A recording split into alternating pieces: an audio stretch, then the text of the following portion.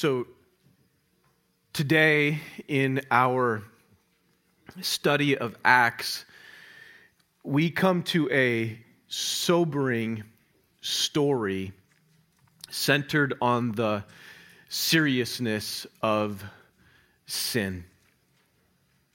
I think the best way to introduce our passage this morning, to really help us not just to grasp its significance, but really to feel its weight at a gut check level, is simply to recall what God has revealed about himself in his glorious word. The central theme of our worship has been on the holiness of God this morning. And if there is an all-encompassing descriptor of God, we would be hard-pressed to find a better word or concept to describe him than holy. We begin to grasp the significance of holiness when we realize God is perfectly pure in his moral perfections, and he is unlike and exalted far above any other being in the physical or in the spiritual realm. He is Lord over the whole earth, and he is Lord over the entire host of heaven. But as human creatures, we feel that weight of God's holiness at a gut check level when there are moments when the curtain of heaven's throne room is pulled back even for a moment. The prophet Isaiah once peered into the Holy of Holies ever so briefly. As he looks in, Isaiah sees these terrifying creatures with 6 wings. These creatures use their wings to cover their faces and their feet as they fly above God himself while he's seated on his throne, the train of his robe filling the temple. While they fly around the throne, these majestic creatures cry out continually to one another, "Holy, holy, holy is the Lord God Almighty. The whole earth is full of his glory."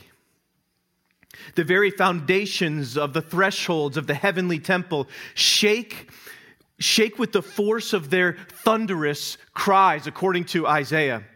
As he beholds this scene, the only phrase this human prophet can muster is, "Woe to me!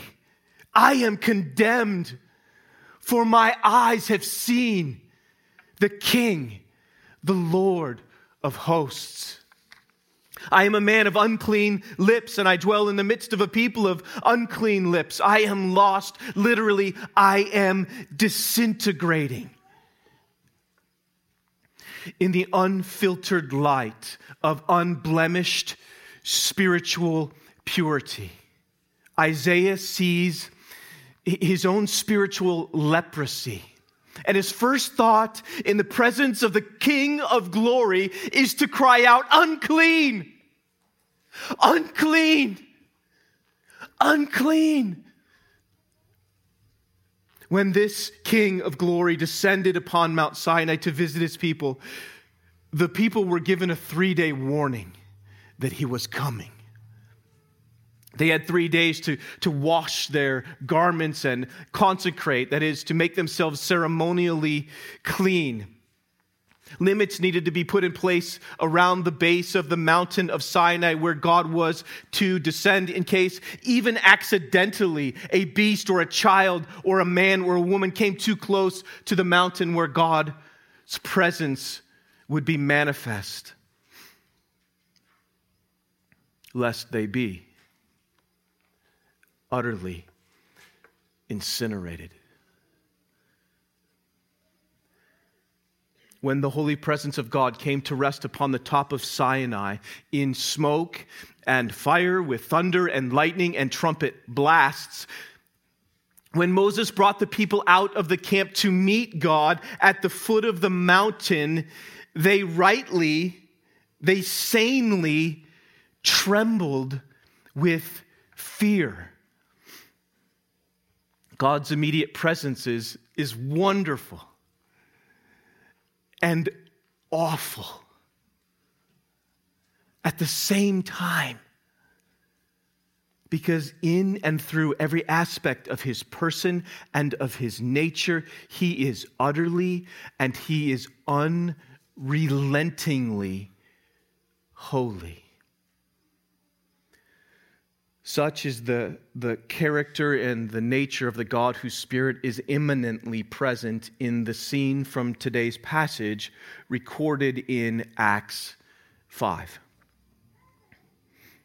Our passage is Acts 5, 1 through 16, but I'll begin reading the last verse of chapter 4. That's Joseph, who was also called by the apostles Barnabas, which means son of encouragement, a Levite, a native of Cyprus, sold a field that belonged to him and brought the money and laid it at the apostles' feet. But a man named Ananias, with his wife Sapphira, sold a piece of property, and with his wife's knowledge, he kept back for himself some of the proceeds and brought only a part of it and laid it at the apostles' feet. But Peter said, Ananias, why has Satan filled your heart to lie to the Holy Spirit, to keep back for yourself part of the proceeds of the land? While it remained unsold, did it not remain your own? And after it was sold, was it not at your disposal? Why is it that you have contrived this deed in your heart? You have not lied to men, but to God. When Ananias heard these words, he fell down and breathed his last. And great fear came upon all who heard of it. The young men rose and wrapped him up and carried him out and buried him. After an interval of about 3 hours, his wife came in, not knowing what had happened. And Peter said to her, tell me whether you sold the land for so much. And she said, yes, for so much. But Peter said to her, how is it that you have agreed together to test the Spirit of the Lord?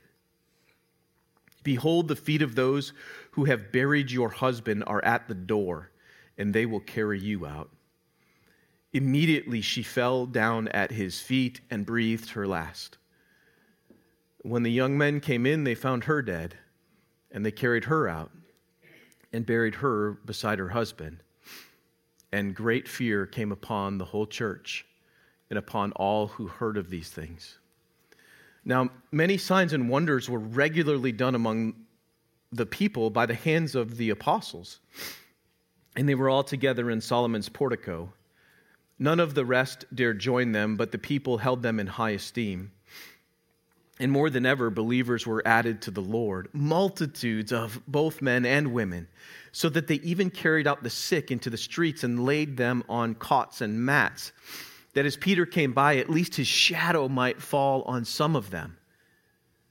The people also gathered from the towns around Jerusalem, bringing the sick and those afflicted with unclean spirits, and they were all healed.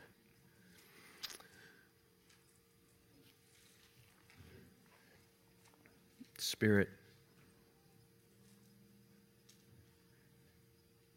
please lead us. We ask in Jesus' name.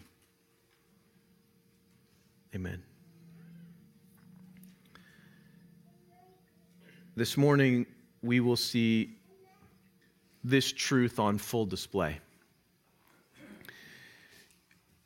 because the Holy Spirit is God, his active presence can be both lethal and life-giving. In verses 1 through 11, we'll look at the lethal nature of God's presence. And in verses 12 through 16, we'll look at the life-giving nature of his presence.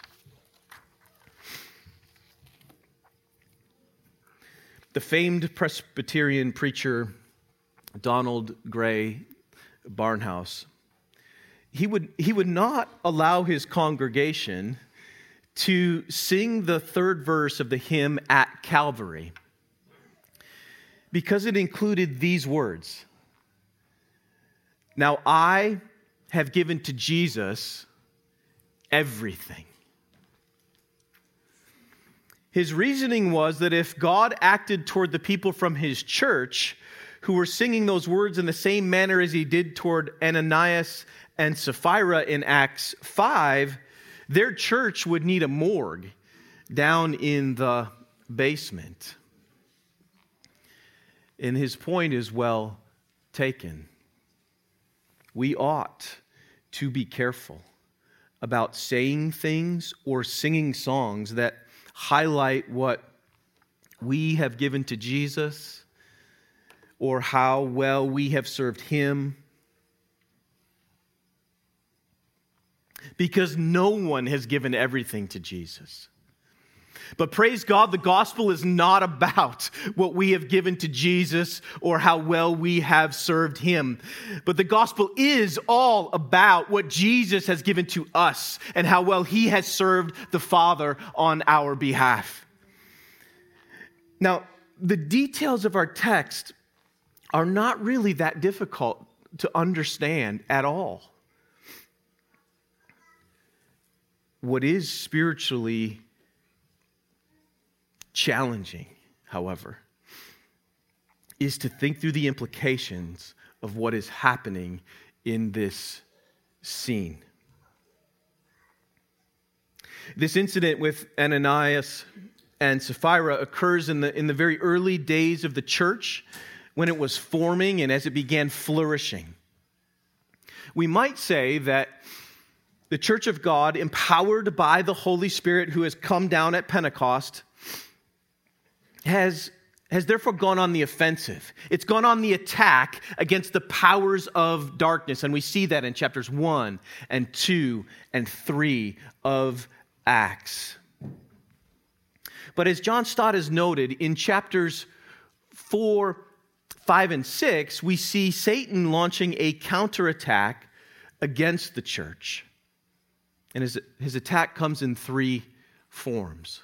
First, he brings the external threat of persecution from the Jewish religious leaders, which begins in chapter 4 and continues through even chapter 5.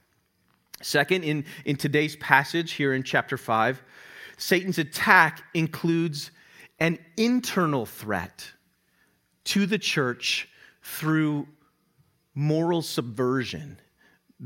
That is, undercutting the mission of the church by unintentionally actually working against it, exhibited by the spiritual deception of Ananias and Sapphira here in chapter 5. Peter acknowledges Satan's scheming in the midst of this in verse 3.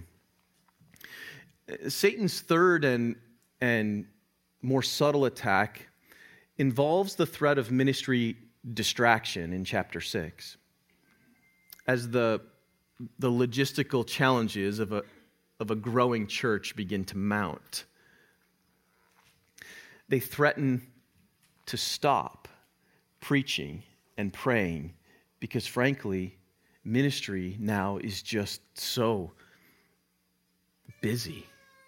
But this is where our passage falls, in the middle of these satanic threats, no matter how fearful or how subtle they may appear to be. But how precious and how powerful do the words of Jesus become because he anticipated these threats. Therefore, he said, upon this rock, namely the proclamation of the gospel message that acknowledges Jesus is the Christ. Upon this rock, Jesus says, I will build my church, and the gates of hell shall not prevail against it. And we saw in chapter 4 that God actually caused the persecution by the Jewish leaders, that is, the attempts to threaten and to silence the apostles and their proclamation about Jesus, he caused it to utterly backfire. Ironically, it was the religious leaders themselves who were silenced, speechless before the boldness of the apostles, noting that they had been with Jesus. In chapter 6, we'll see that the Spirit brings about a very reasonable solution to the threat of daily ministry distraction. Satan was attempting to silence the proclamation about Jesus by keeping the apostles so busy they simply didn't have time to preach and to pray. But a clear and Spirit-wrought perspective prevailed, and additional leaders were added to help with daily needs so that the apostolic proclamation about Jesus' death and resurrection and ascension would continue. Now, the solutions to these threats in chapters 4 and 6 are a cause for rejoicing. Because despite these attacks, the gospel is spreading. The proclamation is continuing. But God dealt with the internal threat of moral subversion here in chapter 5 in such a severe way that it caused fear to rightly fall upon the church and to anyone else who heard about what happened. Verse 11. A man named Ananias, with his wife Sapphira, sold a piece of property, and with his wife's knowledge, he kept back for himself some of the proceeds and brought only a part of it and laid it at the apostles' feet. The name Ananias in Hebrew means God is gracious. Does that surprise you? Does it surprise you that God exercised immediate and severe justice upon a man whose name means God is gracious? For the Hebrew, even repeating the story, using the name Ananias, would remind them that though God is exceedingly gracious, abounding in steadfast love, forgiving iniquity and transgression and sin, it would remind them that he will by no means clear the guilty. Exodus 34, verse 6. So, what then is the nature of the sin that Ananias conspired with his wife Sapphira to commit? This is important to know. It would be good for us to know what sin they committed so that we might not flirt with the same sin that spelled immediate and total disaster for them. Peter says, verse 3, Ananias, why has Satan filled your heart to lie to the Holy Spirit and to keep back for yourself part of the proceeds of the land? So is the sin of Ananias and Sapphira lying or greed? Peter continues in verse 4. While it remained unsold, did it, that is the land, did it not remain your own? And after it was sold, was it not at your disposal? Why have you contrived this deed in your heart? You have not lied to men, but to God. So notice several things here. First, despite the influence of Satan, whom Peter clearly acknowledges had a role here, verse 3, yet Peter asks Ananias why you have contrived this deed in your heart. The guilt is for Ananias to fully own. And because the wages of sin is death, he instantly paid with his life for his sin. Second, note that Peter says Ananias lied to the Holy Spirit in verse 3, and then in verse 4 he says that Ananias lied not to men, but to God. In other words, his sin was against God, the Holy Spirit, which is one of the clearest examples in all the Scriptures that the Holy Spirit himself is in fact God. Also, Peter makes very clear that ultimately Ananias has not sinned against Peter or the others, though they did, but ultimately his sin was against God himself. Since Ananias laid the money at the feet of the apostles, this is a very strong testimony that the amazing things that are happening in these verses are of God and not merely of men. When Ananias hears Peter's words, he falls down and dies. A similar scene plays out with Ananias' wife in verses 7 through 10. Despite the opportunity to tell the truth, she had an opportunity to tell the truth. Peter asks her directly. And she says, yes. Why didn't she say no? One word. Why didn't she say, no, actually, that's not true. We lied. And I want to confess and repent that before you right now.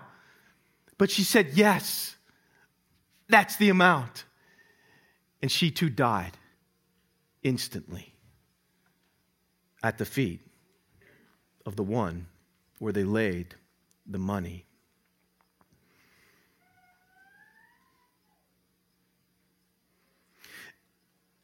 Because they agreed on the amount, it demonstrates that their spiritual deception was premeditated.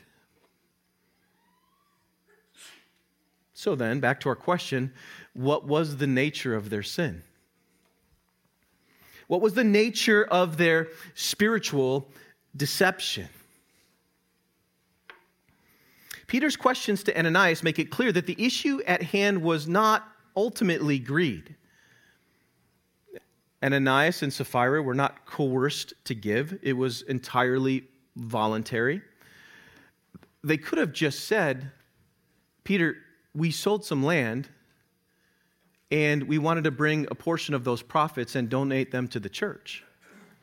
And Peter probably would have said, praise the Lord. And they probably would have been at church the next Sunday. So the issue is not the amount that they gave. Rather, note that this story is set by Luke in direct contrast with what's told to us about Barnabas, the son of encouragement, as he was lovingly nicknamed by the apostles. And I'm sure that nickname was an encouragement to him. Could it be, though, that Ananias and Sapphira craved the acknowledgement and the affirmation and esteem given to Barnabas for donating all of the money he had made for selling his field? It appears that the sin, the spiritual deception of Ananias and Sapphira, was that they wanted it to appear to the people of the church and to the apostles that they, like Barnabas, had donated all the money from their sale to the church, but in reality, they'd only donated a portion. In other words, they wanted to appear more generous than they actually were. Here's the essence of it. They presented themselves as more spiritual than they actually were. But this is where this passage cuts uncomfortably close to home. God is so zealous for the purity of his beloved church that he instantly eliminated a man and a woman whose deception threatened the fidelity of his bride. He removed the threat.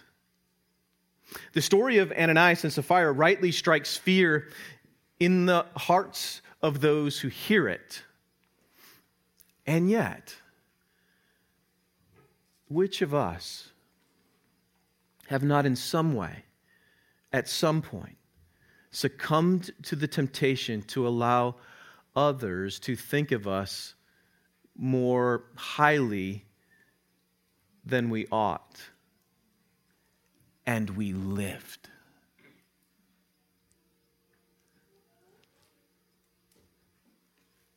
If that's true, note then the kindness and the severity of God. Severity toward those who have fallen, but God's kindness to you. Provided you continue in his kindness, otherwise you too will be cut off. Romans 11:22. The temptation to try to appear more spiritual than we actually are in reality.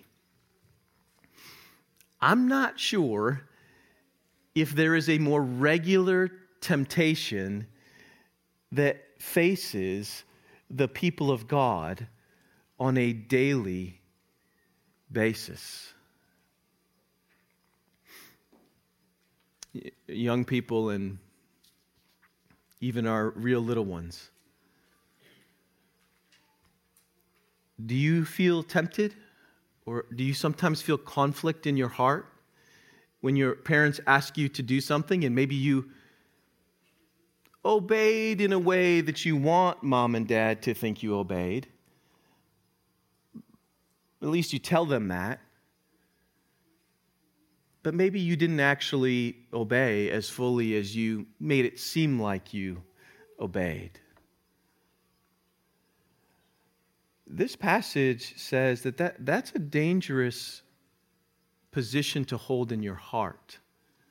It would be far better to be very honest with your parents and say, yes, I obeyed, kind of, but also I didn't do everything that you asked. Please forgive me for that. And I with God's help, I'll try to obey more fully in the future. That is a good response. But no matter what our age is,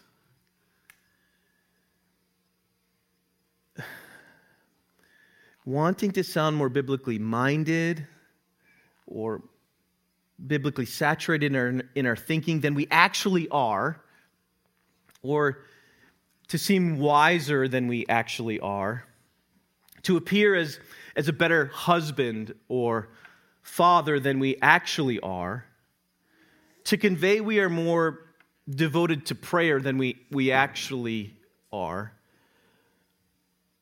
to seem more organized than we actually are, to seem more together than we actually are in reality, or to seem more tender and compassionate than we actually are, to seem to be a stronger leader than we actually are, to seem to be more generous than we actually are, to appear to be a more diligent worker than we actually are, to try to appear as a better friend or mentor or Bible teacher or discipler or growth group leader or counselor or servant, to seem more humble or holy or kind or thoughtful or fearless or even funny or fervent, to appear to be less affected by some circumstances than we actually are, or to appear to be more affected by other circumstances than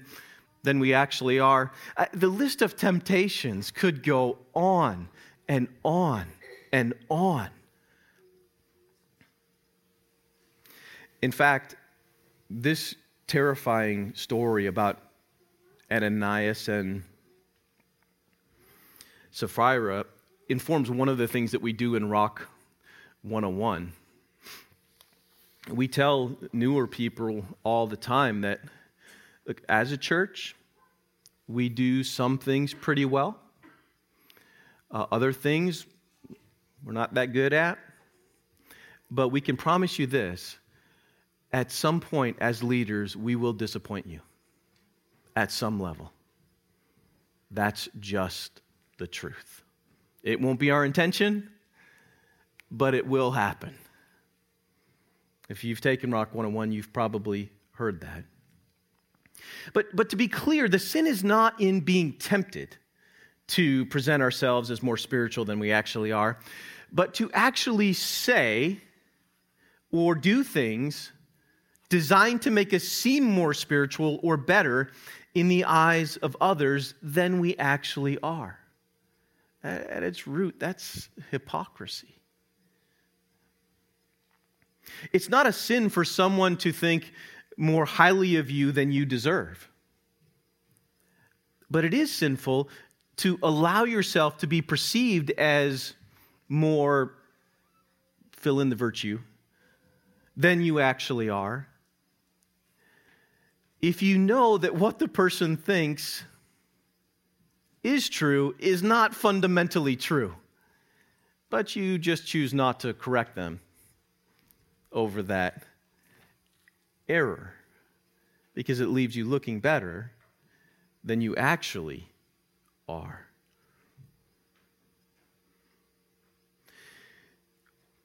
One of the things that's incredibly sobering to consider is that one of the points of this passage is that even if you can fool other people, children, even if your parents don't see you when you're sinning,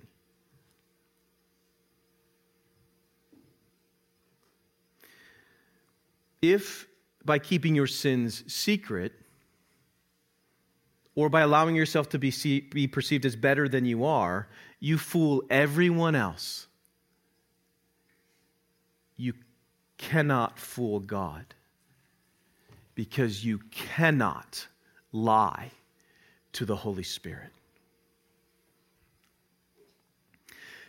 Every single one of your actions, though they may be hidden from the sight of others, they are lived out in the plain sight of Almighty God before His very face.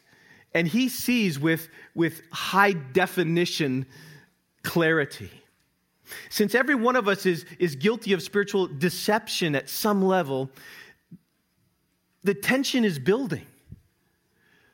Where can we turn to find hope and freedom when in this passage the Holy Spirit seems less like an advocate and more like an assassin?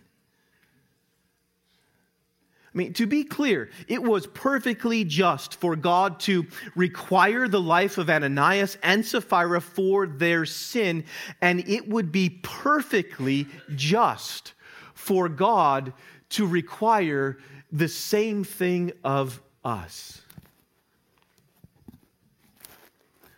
So let's take a moment today to praise Him for His patience and His perseverance and for His kindness. Or will you continue to presume upon the riches of His kindness and forbearance and patience, not knowing that God's kindness is meant to lead you to repentance? Where right now in your life are you doing more presuming than repenting.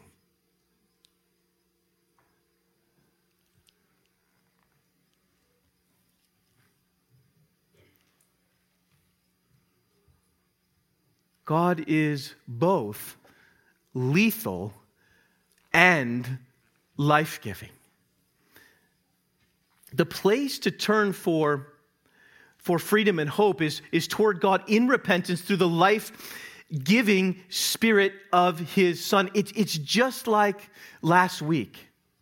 It's not either or. It's both and.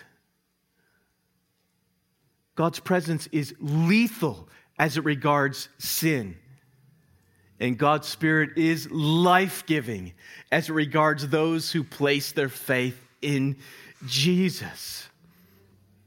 Listen to all the life happening in verses 12 through 16. Now, many signs and wonders were regularly done among the people by the hands of the apostles. And these signs and wonders are attestations. That is, they're verifications and validations and affirmations that this message is, in fact, true.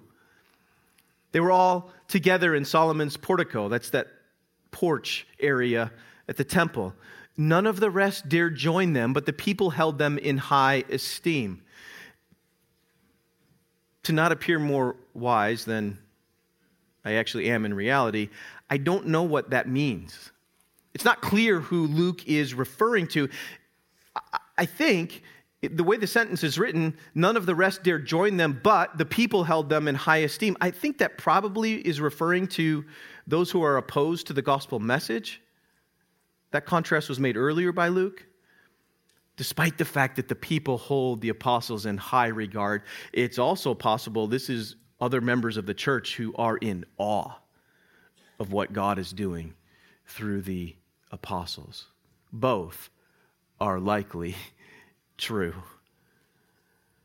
But listen to these words. More than ever, believers were added to the Lord, multitudes of both men and women, so that they even carried out the sick into the streets and laid them on cots and mats. That is, that as Peter came by, at least his shadow might fall on some of them, even if that's superstitious. There's an acknowledgement that something is happening through these men. A work of God is happening. Their families and friends and loved ones are sick or dying, and they bring them into the presence of these men, hoping that this life-giving ministry will touch their friends and relatives and loved ones. The people also gathered from the towns around Jerusalem. So here we go. It's starting to spread. Already, it's breaking forth outside of Jerusalem, as it will over this next section of Acts. They're bringing in the sick, those who are afflicted with unclean spirits, and they were all healed. This is the kingdom of God on earth. The life-giving ministry of Jesus. It's still occurring by the power and through the presence of the Spirit and the very hands of the apostles and the church. People were being given life and being healed in ways that had never been seen before until Jesus arrived. And his ministry, that ministry is continuing in his name.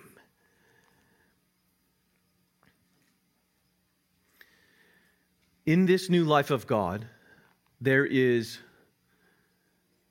no place for spiritual deception. And yet we're all guilty of it.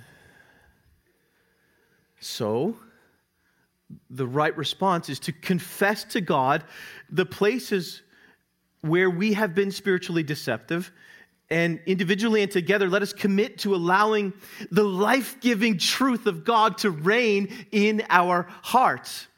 Let us live in the light of truth with one another at church, with one another in growth groups, in Bible studies. Let's be honest with each other, and let's be exceedingly gracious to one another. as God has been to us. Because despite our sin, we're not dead.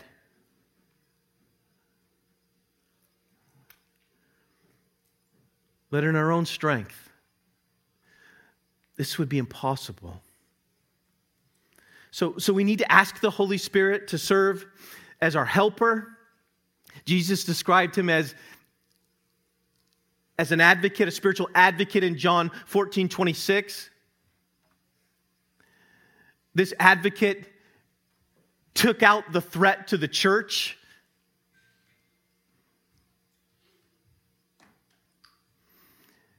Because he loves the church, but he hates sin.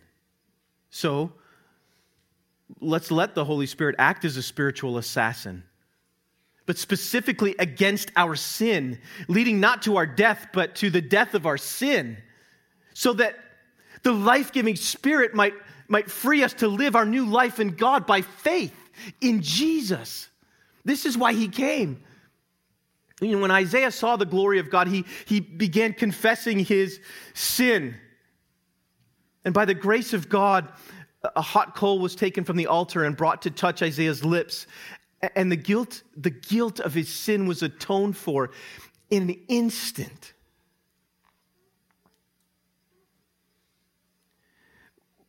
As we behold the glory of God's holiness, in this passage from the revelation of God's word, may we too also see our utter need to have our sin atoned for fully and completely by another. For those of you who do not know Christ,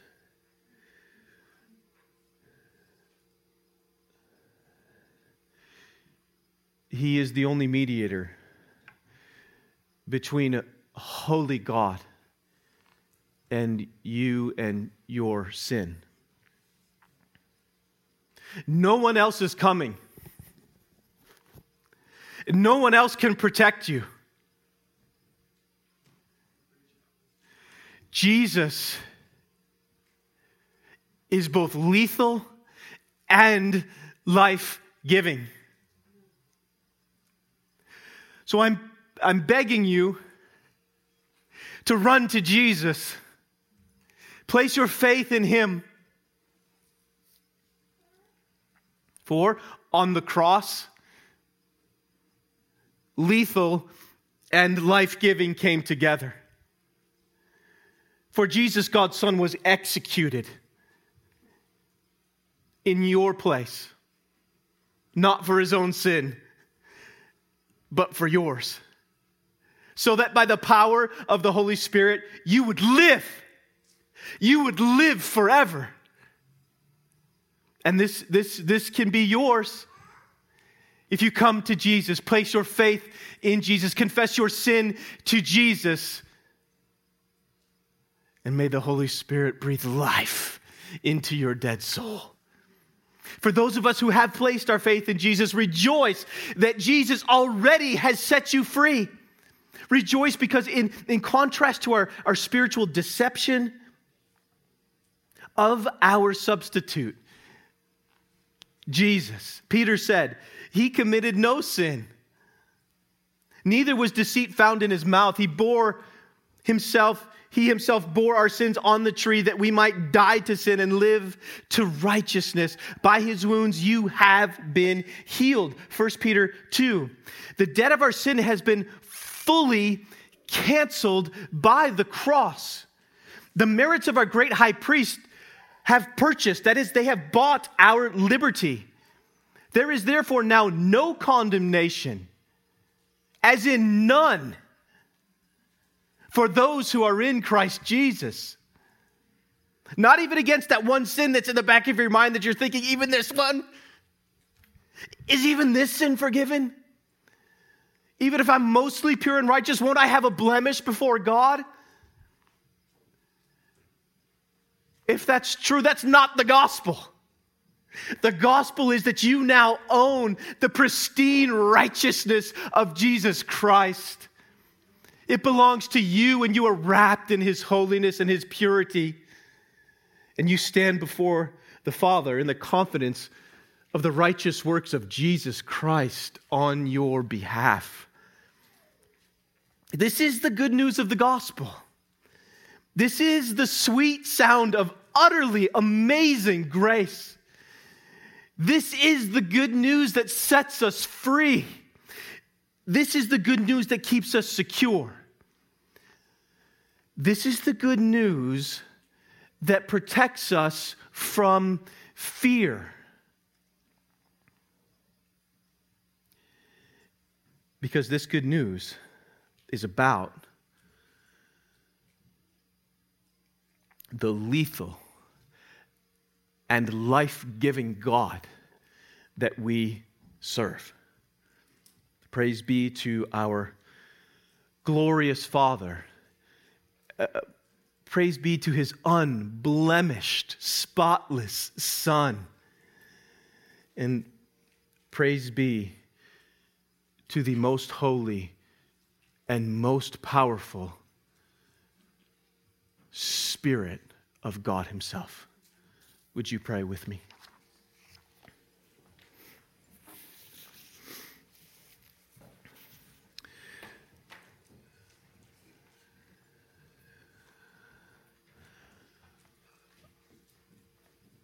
Spirit, we are in awe of you.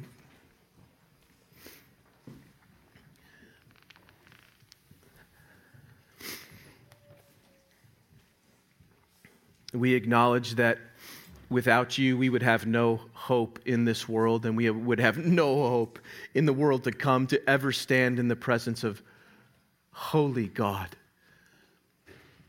But I pray right now, as our voices begin to proclaim, as we burst forth in song, I pray at the very same time you would use the truths that we're singing to penetrate our hearts at a deeper level than has ever happened before in our own life. And I pray that the fruit of that would be humility, a desire to be truthful, an eagerness to repent of our sin, and awe at who you are. So lead us, Spirit, we ask, in the name of Jesus, our beloved King. Amen.